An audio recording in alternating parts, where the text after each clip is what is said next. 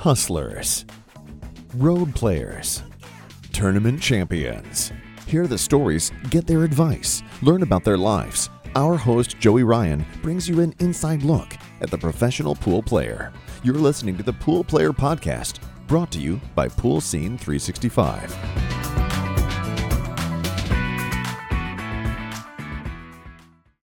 Hey guys, Joey Ryan, Pool Player Podcast. First, I just want to thank everyone for all of the messages and notes and wishing me well and hoping that I was feeling better. Yes, I am feeling better. I'm feeling great. I had my studio, though. I moved everything into the bedroom and I worked in there for a week. And I haven't had a chance to set it back up yet, so that's why I'm doing this video here out in the backyard. You'll notice the soccer goal over there. We're always playing soccer back here.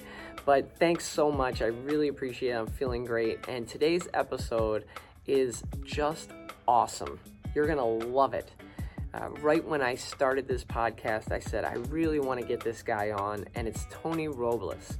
Tony has been a fantastic player for several decades and just a presence in the Northeast.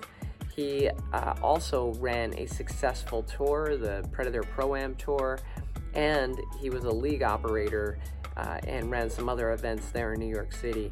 And the thing about this episode that you're going to love is the advice that he gives. He gives some amazing advice in this episode that, frankly, I wish I had a decade or two ago. I'd probably be a heck of a lot better player than I am. So, guys, tune in. Make sure you hit the share button, like it. If you haven't subscribed to the channel yet, please subscribe and hit up the comments. I'm curious to see what you think of this amazing episode with Tony Robles. Hey, Tony, thanks so much for joining us. Thanks for having me, Ryan. It's an absolute pleasure being here. I have to say that I really admire what you're doing, and I think that it's a good thing for the pool community, and I'm very grateful that you're giving the players a chance to, catch up with people out there that they haven't seen in a while. Awesome. Well, you were on a short list of mine of people that I wanted to talk to, and, really because of your reputation and you're such a great player. So I really want to just dive in and get to know you a little better. So tell me, how did you get started playing pool? Well, my dad used to go to this pool hall to gamble with a buddy of his. Believe it or not, they're buddies, even though they gambled all the time. I think that's possible, I guess.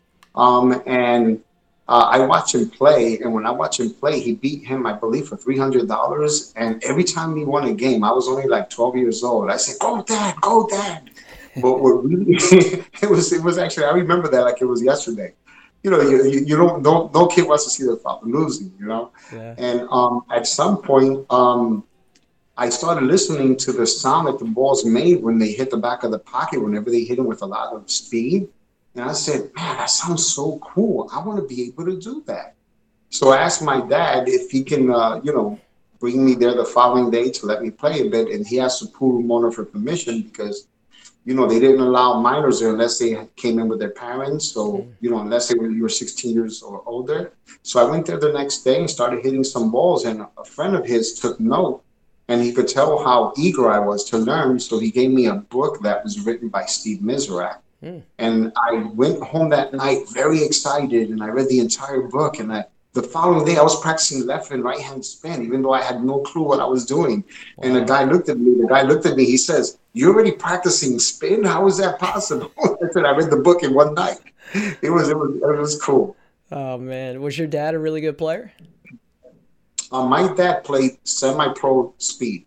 Okay. He wasn't a pro, but he almost got there. After that, he decided to go partners with one guy and bought a pool hall, and then went to a bigger place, and that didn't work out. And then he decided to go on his own, and he opened up a place called Tony's Pool Room, because I'm Tony Jr. And that ran for 17 years. And, that's where I did most of my practice after I finished high school. When I finished high school, I practiced 6 days a week, 12 hours a day, 6 days a week for 2.5 years straight. Wow. Where was this, Tony? This was in a place in Brooklyn where Mike Tyson grew up, Brownsville. I've been there. It was a very bad area. Eventually my dad had to close after 17 years because they had a shootout across the street. They killed someone. They killed someone next door to the pizzeria, and they killed someone across the street on the other side in an apartment building. And then, they tried to break into the pool room, and that's when they realized it was time to close shop. Wow. Yeah, I've actually been there. So my ex had family in Brownsville.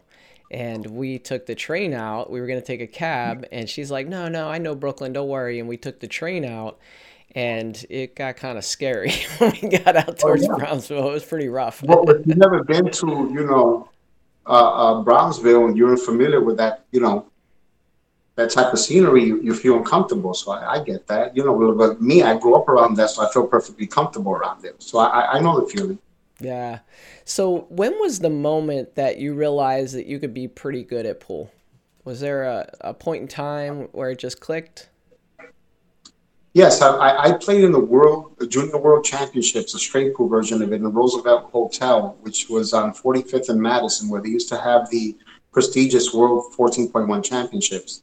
That Mike Siegel won one year, Nick Varner, Steve Miserak, all the greats played in it. I didn't have the confidence then when I was 17 to believe that I could be good. But then when my dad started taking me to these weekly tournaments, I would play in a tournament and I would do okay. I really felt like I was going to pass out because of how nervous I got when I was 18 years old. It was hilarious. But there was one time where I eventually won an event. And when I won the event, I went up to my dad and I said, Dad, you know how lucky you have to be to win this tournament? I'm thinking it's all luck, So I went ahead and played the following week and I won again. And I said, Dad, you know how super lucky you have to be to win 2 weeks in a row? What are the odds of that? And then when I went the third week and I won it the third week in a row, I looked at my dad and I said, Dad, I think I can get used to this. So, and then when I finished high school, as I said earlier, I started practicing, 6 days a week, 12 hours a day for 2.5 years straight. And I built my confidence little by little as I started competing and beating players that I looked up to growing up. Yeah. So you're known as probably the nicest guy in pool. And, I was a huge fan. I would go to the Super Billiards Expo every year. And you don't know because I'm sitting in the stands just admiring your game and the way you handled yourself. And in fact, my arch nemesis in the DC area was Ryan McCreesh, who, I'm sure from up in the New York area. Well, you were playing him one year at the Super Billiards Expo. I'll never forget this. And he's beating you. I want to say it was a race to 10 maybe or something. And he's beating you. He's on the hill and he's running out. If you remember this, I'll be shocked. But he's running out and he's got a hanger of a 9-ball or 10-ball, whatever it was that year, right in the corner to win the match. And he stops and he goes and gets a drink of water. And he comes back to the table and he shoots it straight into the rail and misses it. And then you get out and then you run out the next rack. Do you remember that? No, I do not. It was probably I 10 do years. not. It was at least 10 or 12 years ago. But But anyway, Ryan's a great player. he is. But he was my arch nemesis because I could, I was just close enough to almost beat him so many times and he'd end up getting there. And so I'm watching that match. And when he did that, I was like, serves you right for all those times you beat me, Ryan McCreesh.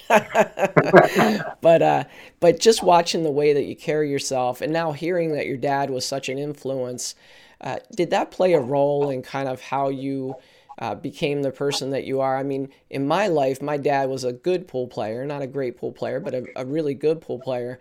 And he always made sure to let me know how to carry myself rather than just be a great player, but also treat people well at the table. Did that same thing occur for you? Yes, there are two things that changed my life forever. Number one, my dad always told me, never be a show off. People don't like a show off. And he said, always remain humble. That's very important. I already had that in spades, but he just reminded me of how important it is to be like that for the rest of your life, if possible. I already had that in spades, not because of a good situation, because of a bad situation. Because most of my friends know that I was born with a stump right foot. So my right foot is actually less than half the size as my left foot. Really? Yeah. So growing up, I was bullied. I was made fun of. You couldn't get me to say a single word. you couldn't get me to take a sip of water if you invited me to your home because I didn't feel that I was worthy. And at the age of 15, I seriously contemplated suicide. And the one thing that stopped me was I kept thinking about how sad my mom and dad would be if they were to lose me, and that stopped me. Wow. And that was at age 15.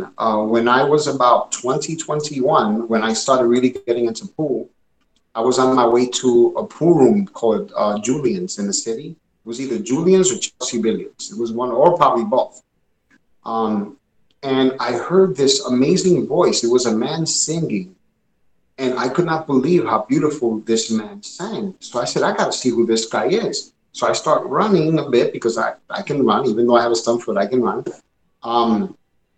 And I turned the corner, and it was a homeless man with one arm and one leg chopped off, left side. And I looked at him, and I see the guy's as happy as a lark. And then I say to myself in my mind, I say, Tony, how is it possible? This guy has an amazing voice, and he's smiling because he's happy as could be. And you felt sorry for yourself all those years growing up. You know what I'm saying? Yeah. So it's like I felt kind of dumb, you know, and that was revealing. And that from that moment on, I went back like the following day to see if I saw him, to thank him because he made me change my attitude. And I never looked back since then. And it got to a point, I get goosebumps every time I talk about this because I have chills right now, Tony. Yeah. Yeah, well, it's like if you know what it's like growing up having zero friends. I was always by myself, you know. I can count the amount of friends that I had in school growing up. I can't even say one hand. It was like two or three. That was it, you know. And I went from someone who you couldn't get to say a word or take a sip of water. Now you can't get me to shut up, right? Now if you invite me to your house, we might have to take a trip to the grocery store because I might have to replenish all the food that you gave me because I'm going to tear it all up, you know? And it's like, I saw how beautiful life was from that moment on. And like I said earlier, I never looked back. I changed my attitude and I decided to be someone complete. And this is who I am. This is who I've always been. But I sincerely believe that growing up where I grew up helped mold me into the person that I was. Not just growing up where I grew up, but having that, born with that foot the way I was. Yeah. Because I had a brother that was shot and killed in Bushwick, Brooklyn at the age of 25 with a shotgun to the throat because he was always living, you know, like the thug life. And I always tried my best to keep him out of trouble, but I never hung out with him or anyone else because I didn't feel like I was worthy. You see, so I just stayed home alone and I was trying to stay away from trouble. And in a way that helped keep me because growing up where I grew up in Bushwick, Brooklyn, Brownsville, and then Bushwick, it was very easy for you to get in trouble. Very easy for you. So I'm pretty sure if I would have been born with a normal foot, I probably wouldn't even be here talking to you right now. Wow. So I really believe that in a way, being born like this actually saved my life, if you can believe that. I can believe it. And you know, what a story. Thank you for sharing that. I have such a similar story, Tony. It's different, but you know, there was that one person that changed everything for me. I had stage 3 tonsil cancer. I had to get chemo and radiation. I'm 28 years old. And every morning I'd get chemo, every afternoon I'd get radiation. And I did that every day of the week for 7 weeks. And about 5 weeks into it, I was just defeated. And I wanted to die. I thought I was going to die. And this woman who probably weighed about 70 pounds and was definitely stage 4, and I know she was dying. I call her my angel. She came hopping in front of me and she said, "Young man, you better perk up. You don't have anything to worry about. You're going to be fine. And life is too short to be sad. You need to be happy." And it was just such an encouragement to me to see her knowing she's dying. And she got me to really change my entire outlook. And you know, with something like cancer, your outlook is so important. And after that day, I really believe she was an angel, because after that day, everything changed for me. And I realized it. And when you were talking about the guy that you saw singing that beautiful song, man, it just, I had chills all over because it's like such a similar experience. Wow. Wow. Well, God bless you, man. God bless you that you made it. You were able to make it through that. That's amazing. Now you have a beautiful family. You know, it's awesome. It's amazing. I'm definitely. What Thank you, Tony. I'm definitely blessed. So was there a moment, so you talked about when you started winning those tournaments and you realized you could be pretty good? You thought you were lucky at first, and then you realized you were pretty good. Yeah. Was there a moment on the professional scene that you said, I've arrived? I won a big tournament, or you beat a player. Was there a moment like that? Yeah, 25 years later. Well, you know what happened is I knew that I was on the verge and I was knocking on the door for a long time, and I had actually finished runner-up in the BCA Nine Ball Championships in 2002. In that same year, I also finished runner-up on in the Players Championship that they had in Florida. This is when the PBT was running about 16 tournaments every year, the Pro Billiards Tour. And then I finished third in a major tournament in Pennsylvania. I lost to Sean Putnam and Charlie Williams in the semifinal, and Sean wound up winning that tournament. But, you know, people ask me, why do you think it took you so long to win in 2004 when you won the BCA in Las Vegas? And my response to that was, I wanted to watch my son grow up. I was so madly in love with that boy when I held him in my arms for the first time. I wanted to make sure that I was there for him every important moment that mattered to him. So I took a step back, took a break, whatever. I came back in 2004. I played one of the tournaments of my life. I won the BCA. A lot of players were actually hating on me in a joking way, not a bad way. They were joking me all the time. Oh, you're so lucky you won that tournament. Because that year, I believe we had 16, I want to say it was 16 stops on the tour when they had the tour back then. But that was the only tournament that was televised on ESPN. So I picked the right one to win because I was plastered all over ESPN, and that did a lot of good for me. Yeah, that's awesome. So you have, like a lot of players from the Northeast, you're a good straight pool player. When did you start playing straight pool? Was it something that from very early on, or was it something that you kind of learned to love? I cannot describe how much I love straight pool. It is my passion. It is my number one game of choice. I think it's the purest form of pool, simply because I feel like we have gotten to a point in the game where now it's easy to make the corner ball a 9-ball. It's easy to make the balls in the side pocket breaking a 10-ball. You could be equally skilled and still not have a chance if you can't rack the balls the same way your opponent racks them. And I think that's a shame, you know. But, you know, I don't blame them for doing it. Everyone has to make a living, you know. But in straight pool, you have to have knowledge. You have to know the game. You have to be able to run balls, you know. And I was very fortunate to have grown up in New York, because New York is a mecca of straight pool. I mean, I was just telling someone today, I actually gave my very first lesson here in Miami since I moved here a month ago. Yeah. Yeah, and I was telling the guy how Amsterdam Billiards has had over 70 to 90 players on their Monday night straight pool league. 70 to 90. They have to shut it down. Because they have a limit, because they only have so many tables. They have like 22, 23 playable tables, you know. Yeah. Excuse me, I'm suffering from a little asthma today. But I was fortunate enough to have grown in a state that has some of the greatest straight pool players to ever come out of New York. You know, growing up, there was Gene Nagy. Gene Nagy was a legend in New York, ran over 400 balls a couple of times. George McCullough Jr., another one that a lot of people never heard of, ran 400 plus balls many times, ran 336 balls at the age of 58, right before he passed away. Wow. You know, Johnny Ervolino. You had Danny Baruti, who unfortunately moved to California. You have Steve Lipsky, who, in my opinion, is one of the greatest talents I've ever seen. And he's a really close friend of mine, and I miss playing with him. I was playing with him quite often in New York before, you know, this pandemic hit. You know, Tony, you brought up Steve Lipsky. It's funny because I would go up to New York occasionally with my ex, and I went into Amsterdam, and I had my cue, and I'm figuring out, find somebody to play some 9-ball or 8-ball, and Steve Lipsky was there, and I didn't really know him, and he said, I'll play you some, and played me some straight pool. And you're right, man, what a talent and really cool guy too. Yeah. I ended up hitting it off with him, and he showed me some shots and things because with straight pull, if you don't play a lot of it, and even if you make the break ball and you go into the rack with the wrong English or the wrong angle or the wrong speed, you get stuck in there a lot, and that kept happening to me against him. And he's like, "Here's what you got to do on that shot," and helping me out. So really good guy, Steve Lipsky. I didn't mean to cut you off. Go ahead. No, that's okay. I mean, and I'm not surprised at all because that's the kind of guy that Steve Lipsky is. Yeah.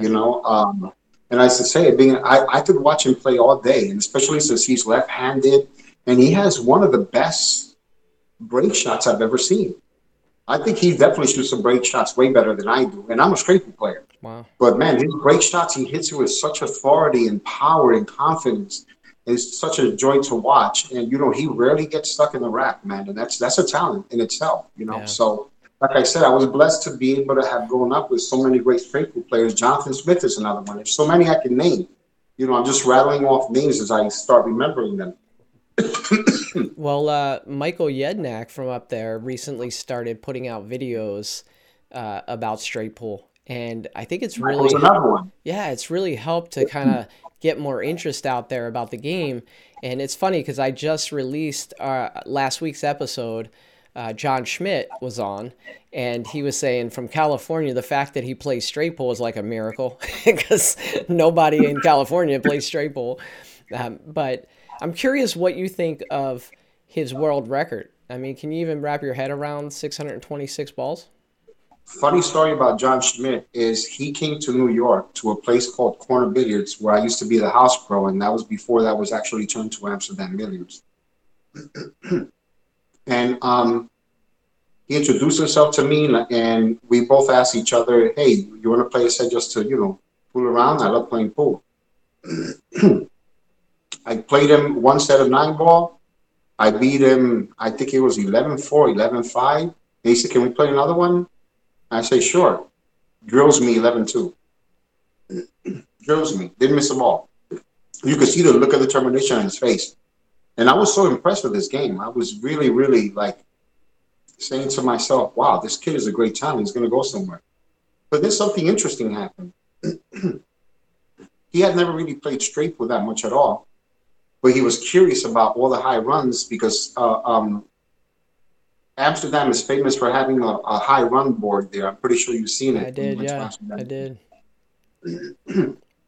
And he says, "Who has a high run here?" And I said, "Well, back then it wasn't Amsterdam Billiards, it was Corner Billiards. I had the high run of 189. And he says, "I want to try to beat it." And I said, "Man, I would love to watch that, I was all for it because I love watching high runs." Do you believe that I only went there maybe twice more that week, and the manager called me and told me that John was there almost 8 hours a day trying to beat my record? Wow.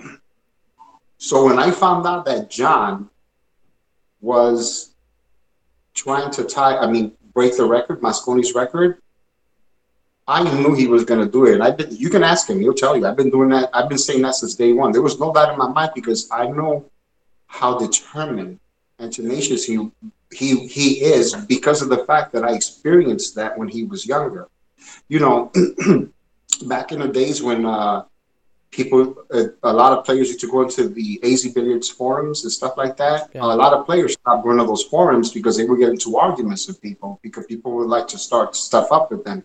So one guy started something with him.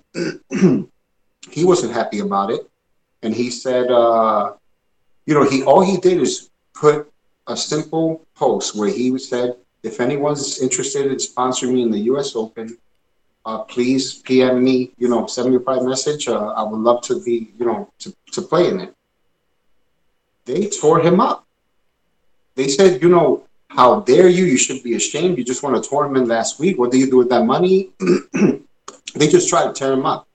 And I felt bad for him. And, they did the same thing to Sean Putnam one time. They asked Sean if he was going to go to this tournament. He said, "No, I have to go to the Pro Tour stop because I'm ahead of Johnny Archer by I don't know how many points for Player of the Year." And the guy wrote back, he says, "You're never going to be better than Johnny Archer, this and that, whatever." It's like a whole shebang. But long story short, I guess another gentleman felt bad for John Schmidt, and he offered to sponsor him. And he, in return, wanted half the money. I was there that year, and John Schmidt won the tournament. Wow. And he played some of the best 9-ball I've ever seen in my life. This guy was a runaway truck, man. It was like there was no stop. And he was free stroking, shooting everything in like he had eyes. It was unbelievable. So I know it's kind of a bit of a long story, but to answer your question, it does not surprise me at all that he broke Willie Mosconi's record, because I've always felt that if there's anyone that could do it, it was John. And the reason I say that is because I'm a straight pool player. Do you know how many times I ran 150 balls trying to run 200? And I wanted to give up as soon as I miscued on 105, 149, whatever. It's not easy to want to, you have to start over. I know. And look how many times John had to start over. But guess what? I learned something that has stuck with me since. When I won the BCA Open in 2004 in Vegas, I almost quit pool for good 2 months prior to that event, because I had just started training, physical training, with a buddy of mine who was into pool. So I was teaching him so that he can teach me. And I had just signed a new sponsorship agreement with a sponsor back then that was going to, sponsor me for the events that year. And I was so disgusted that I finished 13 through 16 at the Players Championship in the Super Billiards Expo for like the gazillionth time, that I just called my friend. I said, I'm never going to win a tournament. I'm done. I'm handing up the gloves. I'm just disgusted. I should have won a tournament a long time ago. Not giving myself credit for the fact that I really wanted to spend more time with my son. So I wasn't really being fair to myself, because I wasn't really putting in the time. It took my trainer about 30 minutes to convince me to finish out the year. He said, look, you just signed a new contract, finish it out, playing all the tournaments, and then if you want to quit, I won't argue with you. I said, you know what? Fair enough. The very next tournament, Ryan, I play one of the worst matches I ever played in my career in the very first round. I had a buddy of mine that watched that first match and then flew back to New York, right? Because he got knocked out of the tournament quickly. When he found out that I won the tournament, he said, how in the world did he win the tournament? He played so horrible the first match. Right? But from that moment on, I kept playing better and better and better and better and better, and I won the whole thing. Wow. And I called my friend, and I thanked him. I still thank him to this day. And I said, you know what, the lesson that I learned, the most valuable lesson that I learned from that experience was, you could be this close to achieving your dream, but you will never find out unless you continue to move forward. And that word to me was more valuable, and that's something that I try to pass on to my students when I'm giving them private lessons, when they're feeling a little down about their games. When someone comes to me for a private lesson and they say, hey, Tony, I'm feeling a little down. I'm thinking of quitting because I'm in a slump. Congratulations. Tony, why are you congratulating me? I just told you I'm in a slump. Congratulations, because now you contacted me at the right time. I'm going to help you solve this. And now you have one less thing to worry about when you play pool. Once you figure it out, you're going to end up going back in stroke, but now you're going to learn what is causing this, so that way you make sure you never make that mistake again. You see, so it's just little bits and pieces that everything, all come together at a certain point. You just have to know how to put those together at the right time. And when you're playing the game of pool, I've been trying, I told the guy that I gave a lesson to today, you cannot continue to practice the shots that you know. You have to work on your weaknesses, because every shot that you master in the game of pool is a brand new weapon that you just added to your arsenal to use against your enemy.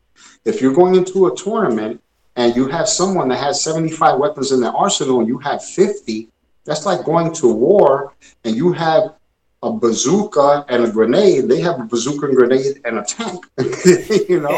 You have to have more weapons in your arsenal than your opponent, because if you don't, they're going to beat you in the long run no matter what. Yeah, that's great. I love that whole description about, not giving up when you're so close, and you're so discouraged, but you're right. That's often when a breakthrough happens. A breakthrough doesn't happen when you're on top of the world. It happens when you're struggling. And that's what happened. Yeah. Well, that's exactly what happened, Ryan. What happened is I used to go to my parents and my friends. I'm sick and tired of their saying, Johnny Archer, U.S. Open champion, this person, players champion, this person, world champion, Tony Robles, New York City. Yeah. I wanted to be recognized as a champion too. So when I won that, wow, I say I can finally be recognized as a player that I always knew I was, but more importantly, as a champion. And that's something, no matter what anyone says, it doesn't matter to me. I know who I am. I know how I play. They can never take that victory away from me, Yeah. And that's what I try to do. I try to encourage. So, there were a lot of times that John Schmidt was down and I would write little messages here and there. So you got to keep going. If anyone can do it, you can do it. So I'm super proud of him, super proud of him. And there's no doubt in my mind, if he wanted to do it again, he'd do 700 easily. Yeah. He said one regret that he has was the ball after breaking Mosconi's record, just unscrewing his cue and walking away, because then nobody could ever say, I beat John Schmidt's record. John Schmidt just quit. He beat Mosconi and he walked away. That would have been funny. That would have been funny. Yeah. But, a lot of people knew, there was this very famous player from Brooklyn, New York named Michael Euphemia, that supposedly he used to own the Guinness Book of World Records with a run of 625 before they decided to change it to Willie Mosconi's, because they changed the rules saying you must have had 50 or more witnesses to witness the run or breaking the record. So technically, supposedly, I don't know if it's true or not, but this is what I heard growing up, that Michael Euphemia officially had the record of 625. So John's 626 took care of both. Wow. No one can say, what are the odds of that, right? By one. One ball. So someone to come say, well, you might have beat Mosconi's record, but you didn't beat Michael Euphemia's record. Yes, I did, by one. Yeah. That's what's so incredible about that 626. Yeah. And, I talked to him about, John, there must have been shots where, straight pull, there's a lot of 3-foot shots and just positioning. And then every once in a while you roll up on a ball where you got to go up to one of those top corners and it's really hairy. And he said, man, you wouldn't believe the pressure. And this is a guy that's played in Mosconi Cup. And he said that's the only thing he can equate it to is Mosconi Cup. And ironically, they're so different, right? Thousands of screaming fans. And he was doing it in front of 20 people in some pool hall on the coast of California, So, but yeah, what an accomplishment. And thanks for your feedback on that. I really appreciate it. Who would you say is your biggest rival over the years? Do you have someone that maybe you struggled against or just always popped up in your bracket and you had a hard time with? Anyone like that? I honestly can say I've never felt afraid of anyone in the game of pool. I never felt like if someone beat me 7 times in a row, they have my number, because I've always felt that every opportunity is a new opportunity to win. I've always had that mental attitude where they might say, well, on this corner, Tony Robles, B-State champion. On this corner, 10-time world champion, blah, blah, blah. Prove it to me. You're a world champion, prove it to me. Beats the crap out of me. I play him again next week in another tournament. You know what? I'm not convinced. I need you to prove it again. And if he beats me again, I'm still not convinced. I'm never going to be convinced. Prove it again. Because one thing that I like to teach my students when I give private lessons, Ryan, is it's okay to respect your opponent. There's nothing wrong with that. I think that's actually necessary to keep you on edge. But once you get to a point when you're in an actual match and you start respecting your opponent more than you respect your own game, you might as well screw the cue, because you lost the match before you even started. So when I say that, I don't mean it as a disrespect. I mean it as a way of me staying focused on my game. Because I believe with every fiber of my being that I'm a great player. Not everyone's saying that. Not everyone can think that way. But, it's so important to believe in yourself. And you know what I'm talking about in this game, because every time, oh, man, I'm just happy I'm playing the world champion. If you're just happy playing the world championship, the world champion, the reigning world champion, why would you spend $2,000 or $2,500 to fly across the country to play in a tournament just to be happy that you're playing the world champion? It's not going to happen. Yeah. You're just pretty much throwing your money away. So with all the years that you've played pool, I'm sure you've ran into a few characters. Who would you say is one of the biggest characters that you've seen out there?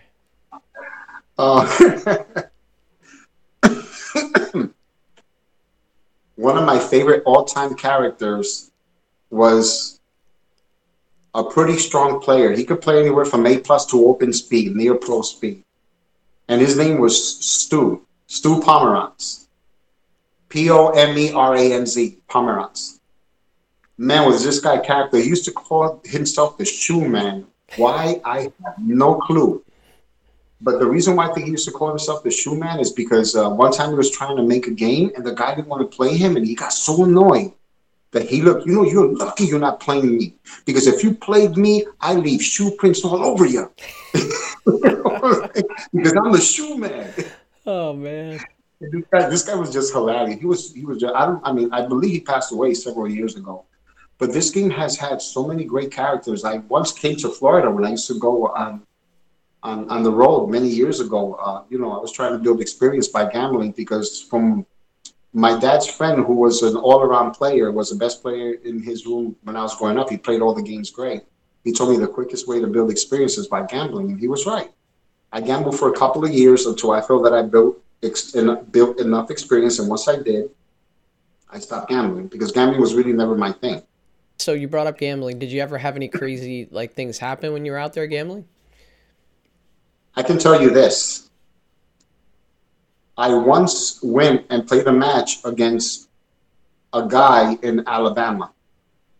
And I was with a friend of mine who was on the road. We were on the road, right? And someone who was staking us sent us both to different pools because he knew the area. He knew all the players, all the rooms, whatever. And he decided to bring his buddy along without the permission of our stake horse. I wasn't crazy about it because this guy was a hustler, not in pool, but, he had you know how you had the 3-card Monty? Yeah. Well, he had the top with the ball inside version of that. Oh. Yeah, so what he would do is he would go in the middle of the street, and then his buddy would come over. He would let him win on purpose, like $50, so people think that they can win, and then he would go ahead and then steal people's money. Yeah. Because he just had a way of hiding it, right? So I played this guy who was a great player, but the way I was playing, I knew I could beat him. But there was one thing. He played me on a table where the cue ball was so small that if you froze it to the rail, you had to elevate to hit it. Because if not, you miss cue automatically. You couldn't shoot not even close to a level cue, not even close to it, not even like this. You had to literally elevate. So he kept playing me safe and leaving me by the rail because that's his table. I didn't know that. So when I saw that I couldn't beat him, I didn't break even. He actually beat me $300. I shook his hand. I said, I'm going to be honest with you. I appreciate the game, but there's no way I can beat you on this table. It's just the cue ball is too small. He said, I understand. So I said, all right, guys, let's go. So we're walking out. And as we're walking out, a shotgun is pointed to my friend's buddy with the three tops. He had just hustled the guy who I played's buddy for $100. And he looked at him and he says, you better give my friend the money back because believe me when I tell you, if I shoot you down, they're going to take my story over yours. So you better do it if you know it's good for you. And you really want to give the money back? I have to get into an argument with him. I don't argue with anyone. $100. I have to get into for $100. I said, give them the money back. Are you dumb? Jeez. And from that point on, I said, you know what? I'm going to go back to New York. If I ever go, I'm just going to go with someone that I feel I can trust more and not worry about dealing with anything that has nothing to do with me. Yeah. And I did, and I never had a problem. Wow. But yeah, that was a true story, man. I'm not going to lie. And you know what was cool about it? I'm not going to lie. The guy, when he said that, but I forgot to mention it, he says, I will shoot you down and they will take my side over yours. And Tony, just so you know, this has nothing to do with you. You're a gentleman. It's just him. That's what he said. So that made me feel more at ease, but I was still trying to convince him not to shoot the guy that I was on the road with, buddy. It's like, I don't want to see anyone killed in front of me. I saw that happening when I was 13 years old. I used to play with this one kid, Jimmy, never forget him as long as I live. Really good kid. He was just, misled, when he was about 19, 20 years old. And I tried to play pool with him every day to encourage him to play because, I knew that he was, going the wrong path. Mm-hmm. And one day I see a crowd gathering across the street from my dad's pool hall. I go outside, run about a block and a half, and there's Jimmy on the street with half his face blown off. Yeah. And I said, man, Jimmy. And it's like, I still have that image in my mind as clear as day. This is just something that you never forget. Literally, like seconds after I saw that, that's when someone came and they put a blanket over him and stuff like that. And it's just, you grow up in an environment like that, you appreciate the little things in life and the accomplishments that you have and how much you're able to change your life. And talking about changing your life, one piece of advice that I would give a lot of players out there is, if you ever have the opportunity to make a living in this game, other than playing in tournaments, take advantage of it. Look at yourself in the mirror and ask yourself, am I a people person? Am I capable of being a people person? Am I very approachable? A lot of people have supposedly, people don't want to tell me things because they don't want to make me upset, even though I really wouldn't get upset because, like I said earlier, I'm very comfortable with who I am in my own skin. That this person says that person says that, and they're like, you could say, almost jealous. They've been able to make a living in the game of pool, running tournaments, running leagues, giving private lessons, doing private corporate parties, giving lessons to high-profile people in the city, and I've done it all on my own. And I've been able to do that because I'll never forget the one time I believe it was 1998 or 1999, when the Camel Pro Billiard Series was around. R.J. Reynolds Tobacco Company started a tour that they ran for either 2 or 3 years. And what was awesome about this tour is that they would give a $60,000 bonus to whoever finishes ranked number 1 on the tour that year. $30,000 for second. I finished ranked 12 2 years in a row, and I got a check for $7,500 just for finishing ranked 12. Yeah. So 1 year, yeah, it's awesome. 1 year, the first year they did that, they sat Grady Matthews on my table, and I knew Grady well because I had gambled with him a couple of times. And we became friends. And that year, when they were giving the awards, they gave me my $7,500 check. And then they decided to do for the first time a sportsmanship award. And when they announced me as a winner, I was stunned. And then when I found out that all my peers voted for me 100%, man, I cried tears because I couldn't believe it. I was so honored. So they gave me a $2,500 check for that. Wow. So I have 10 grand. I walked to the table very happy. And then Grady looks at me and looks at everyone around the room like this. And he says, I had $15,000 in the bank at the beginning of the year.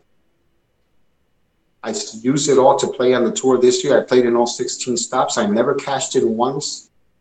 And he put his head down like this. And I said, I can't believe I played this game for 40 years and had nothing to show for it. And I saw 2 tears rolling down his eyes, Ryan.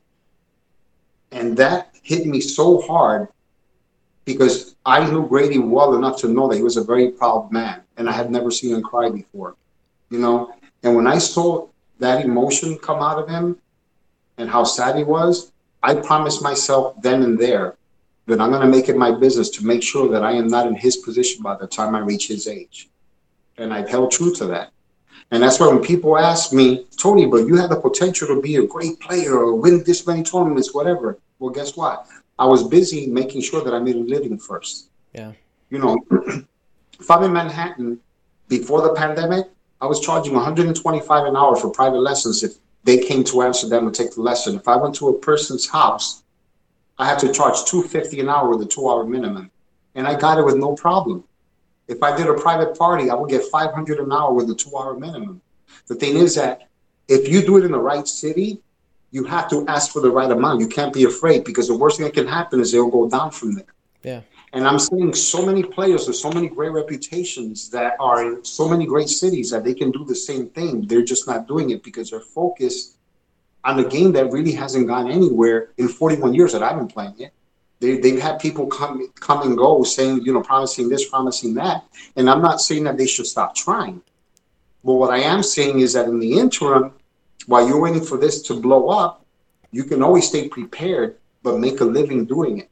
And I just don't feel like there are enough people out there doing that. And it's a real shame. I agree with you 100%. And there's so many people that I've run into, even since I started doing this podcast, that I look at them and I'm like, wow, you could do so many things. You know, you could do so many things. Like I was talking to John Schmidt after we recorded the episode, and I said, John, why don't you try to be a motivational speaker? Every year for my day job, the company hires somebody, pays them $20,000 to come in and give a motivational speech. You know, and I could write you an outline. You know, it starts with, I went out to break this world record, and here's what I faced along the way. People would eat that up, and at the end you roll it into, so you got to stick with your goals and and whatever it is, you know. And there's so many people, I think you're right, Tony, that they're kind of sitting back waiting for somebody to change the landscape, waiting for some sponsor to come in and have $1 million tournament, and that's when things are going to change for them. But I really admire people like you that just took the bull by the horns and said, no, I need to change my future. I need to do something a little different along the way. So let's talk about that real quick. What was it like? Take me through the negative side of that, right? You were a full-time player, and then you started branching out and running your tour. Give me the good, bad, and ugly of running the tour. Well, I mean, you know, the tour was many years later after that. And the tour only happened because of my wife, Gail. You know, Gail, I can't tell you enough how incredible she is. Not just because she's my wife, but, you know, she has a lot of great business sense because she was brought up that way. And she's the kind of person that if you give her one idea, she turns it into 10. You know, she's really good with that kind of stuff. And pretty good pool player too, right? Yeah. And she's a CPA, third generation of her family. So she has her own business here. You know, she just convinced me and helped me immensely in starting the tour and starting the league. And I had known nothing about business. And when she helped me the way she did, it helped me appreciate all the hard work that it goes into running your own business. You know, so I was fortunate enough to have run my own business, which was called the National Amateur Pool League, for about 11 plus years, and the Predator Pro-Am Tour, which we started in 2008, for 12 plus years. And it was quite the ride. The pandemic pretty much shut that down.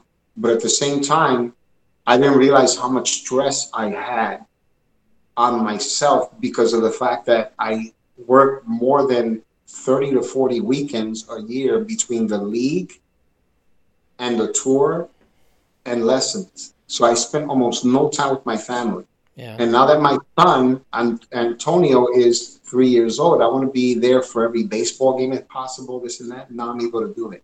Yeah. So, you know, my goal now that I'm down here is make the most out of it. Like I told you earlier, you have to make the most out of it, start lessons again, and compete.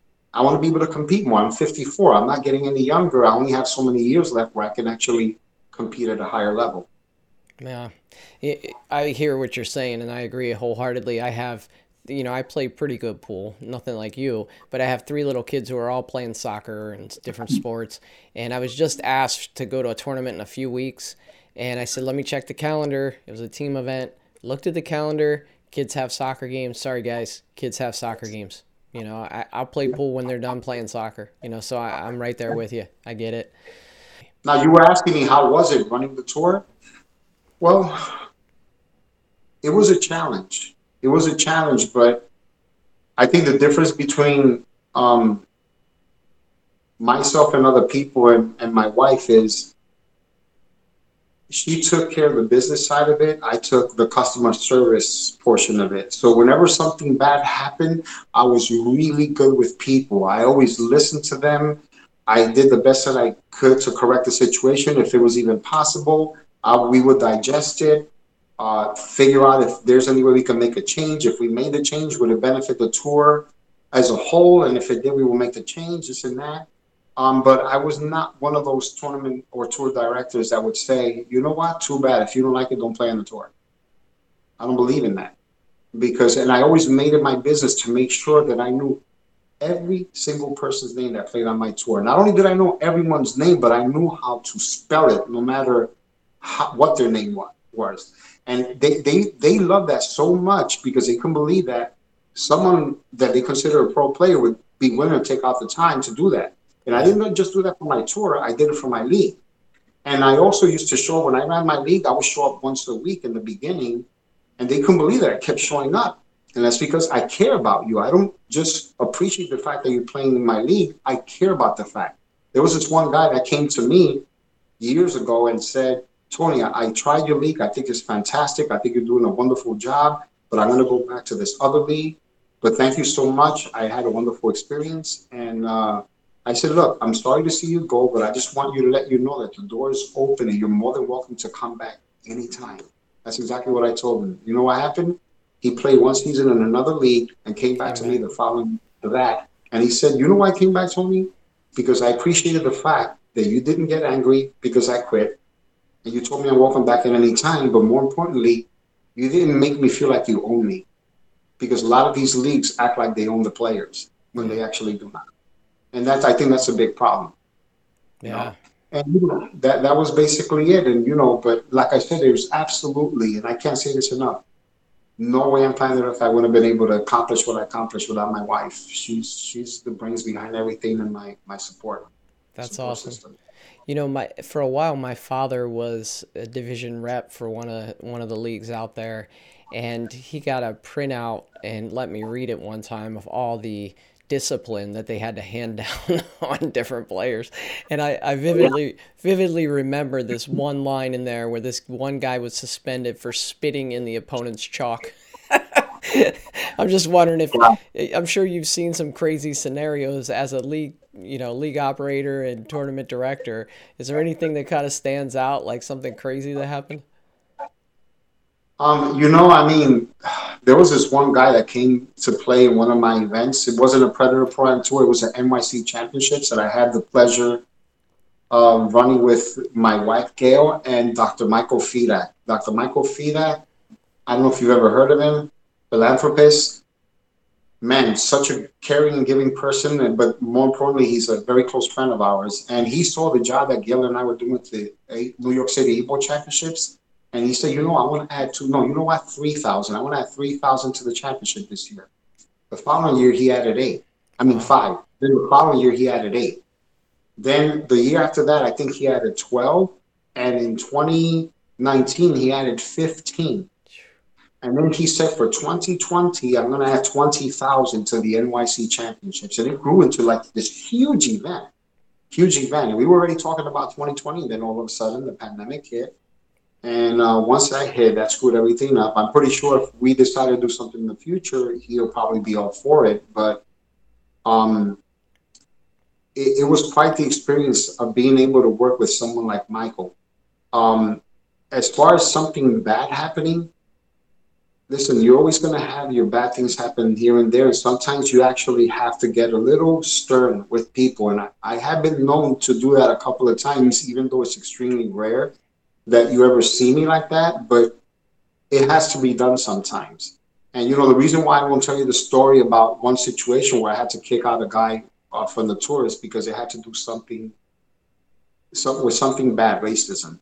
Oh. And, a lot of people were caught off guard by it and whatever. And, I don't want to name names or get anyone in trouble, but it was pretty bad and I had to take action.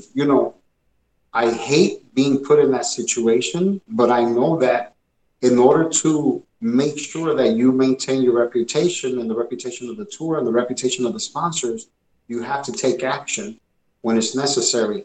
If it's to protect not just you, but the players, you have to be able to protect the players as well. But what I was going to tell you earlier is that, when I had the NYC Championships, the April Championships, a gentleman came from another state.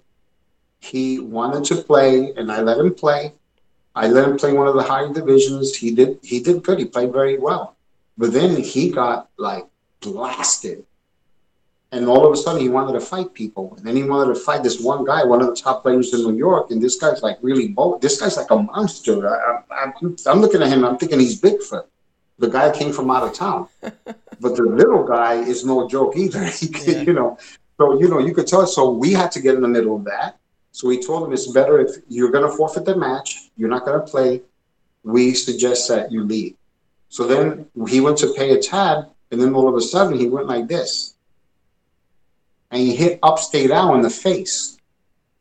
And when he hit Upstate Al in the face like that, all hell broke loose, man. Wow. They just went after him. And we had to stop it and tell him. And then, someone came looking for him the next day. They said, do you know where he is? I said, I have no idea where he is. So, but then the guy, wrote a message to me about 3 months after that, apologizing for what had happened. I felt bad for the guy. I really did, because the guy said that he was a genuine guy, and I believe he is. But people change when they drink, and he had a little too much to drink, and unfortunately, that didn't turn out well for him. Yeah. Well, Tony, going back to your playing career, can you share maybe your most crushing defeat? Crushing defeat. I hate to bring up a bad memory. No, I'm trying to think, because I've had a couple here and there.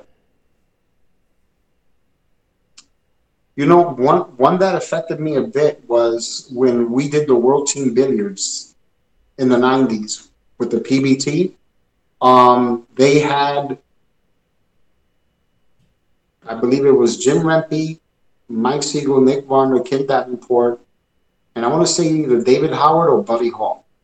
They had Team America, and since I'm American, but they couldn't put me on the team because I was ranked 6th or 7th, you had to be in the top 5. They put me on Team Puerto Rico because that's where my parents were from, right? So what happened is they put me on Team Puerto Rico, and it was myself, Frankie Hernandez, Mike LeBron. I'm pretty sure a lot of people know who Mike LeBron is, and a couple of guys from Puerto Rico. And they were great players. Evangelita was one of them, and another one named Jose Robles, no relation to me. And another guy that's here from Florida played 1 year as well.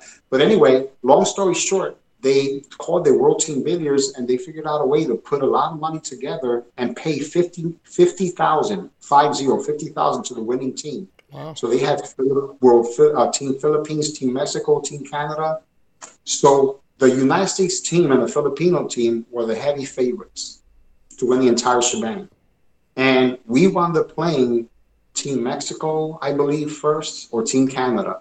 And we beat both those teams. And they had strong players. I mean, Ernesto Dominguez or Rafael Martinez, they had some strong players. And Team Canada has some amazing players too. Then in the third round, or the semifinal, we had to play Team America. We squeaked by them. We actually beat them. Wow. To make it to the final against Team Philippines.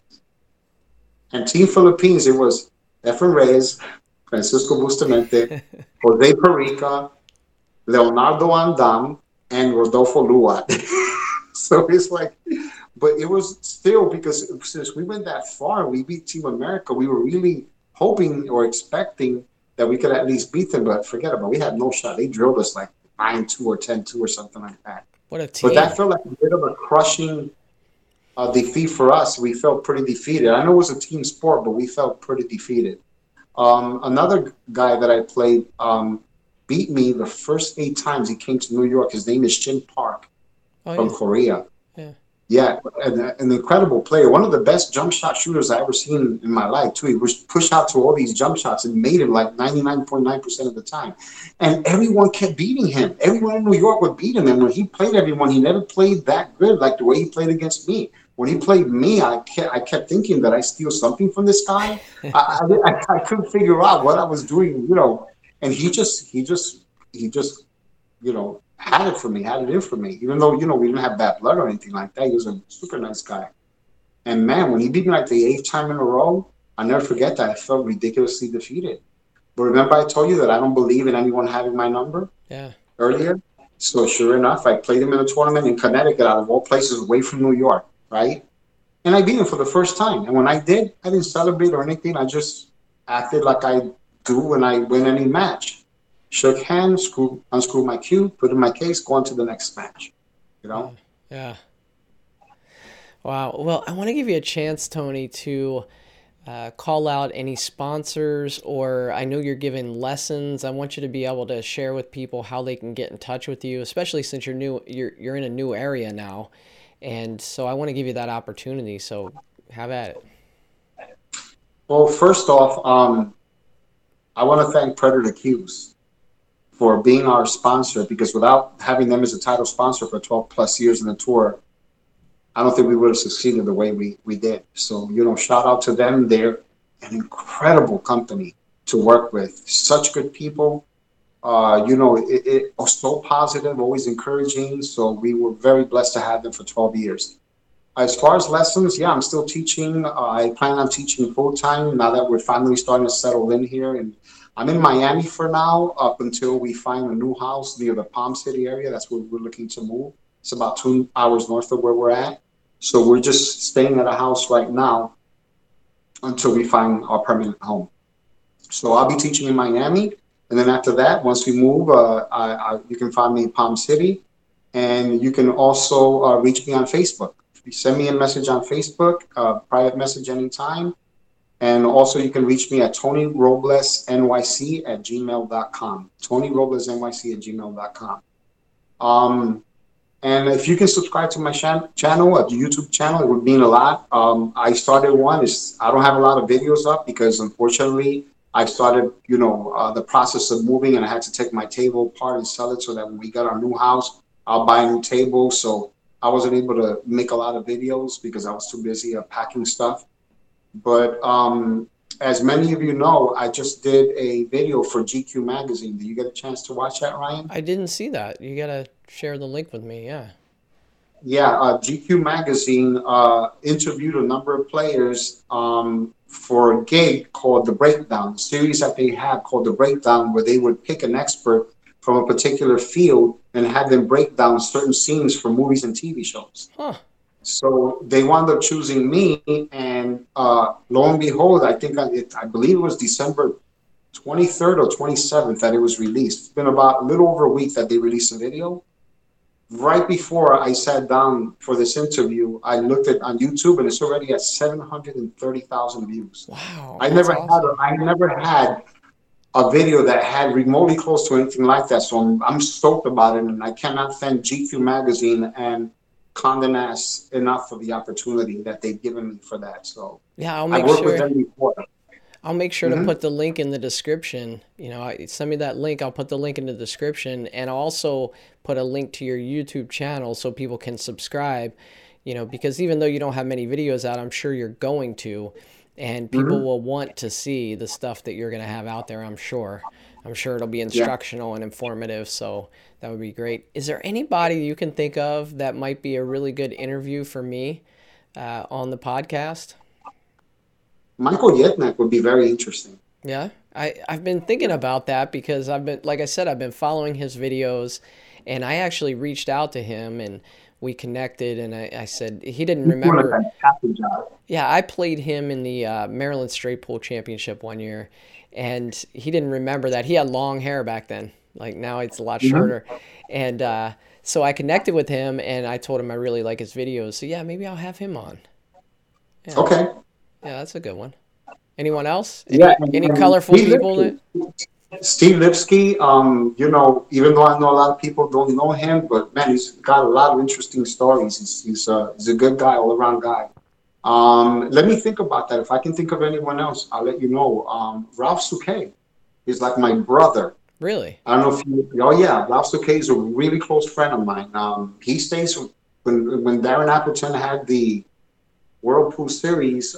He stayed at our house every time that they had a stop there. We would drive there together. I'd love to talk to Ralph. If you can hook that up, I would love it. He's one of my favorite players to watch, mainly because of his demeanor.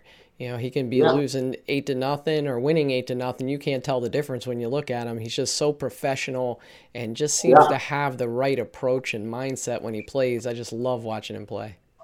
Yeah, he's awesome. He's a good guy. I will reach out to Ralph to see if I can get him interested in doing that. I'll let him know that I did an interview with you.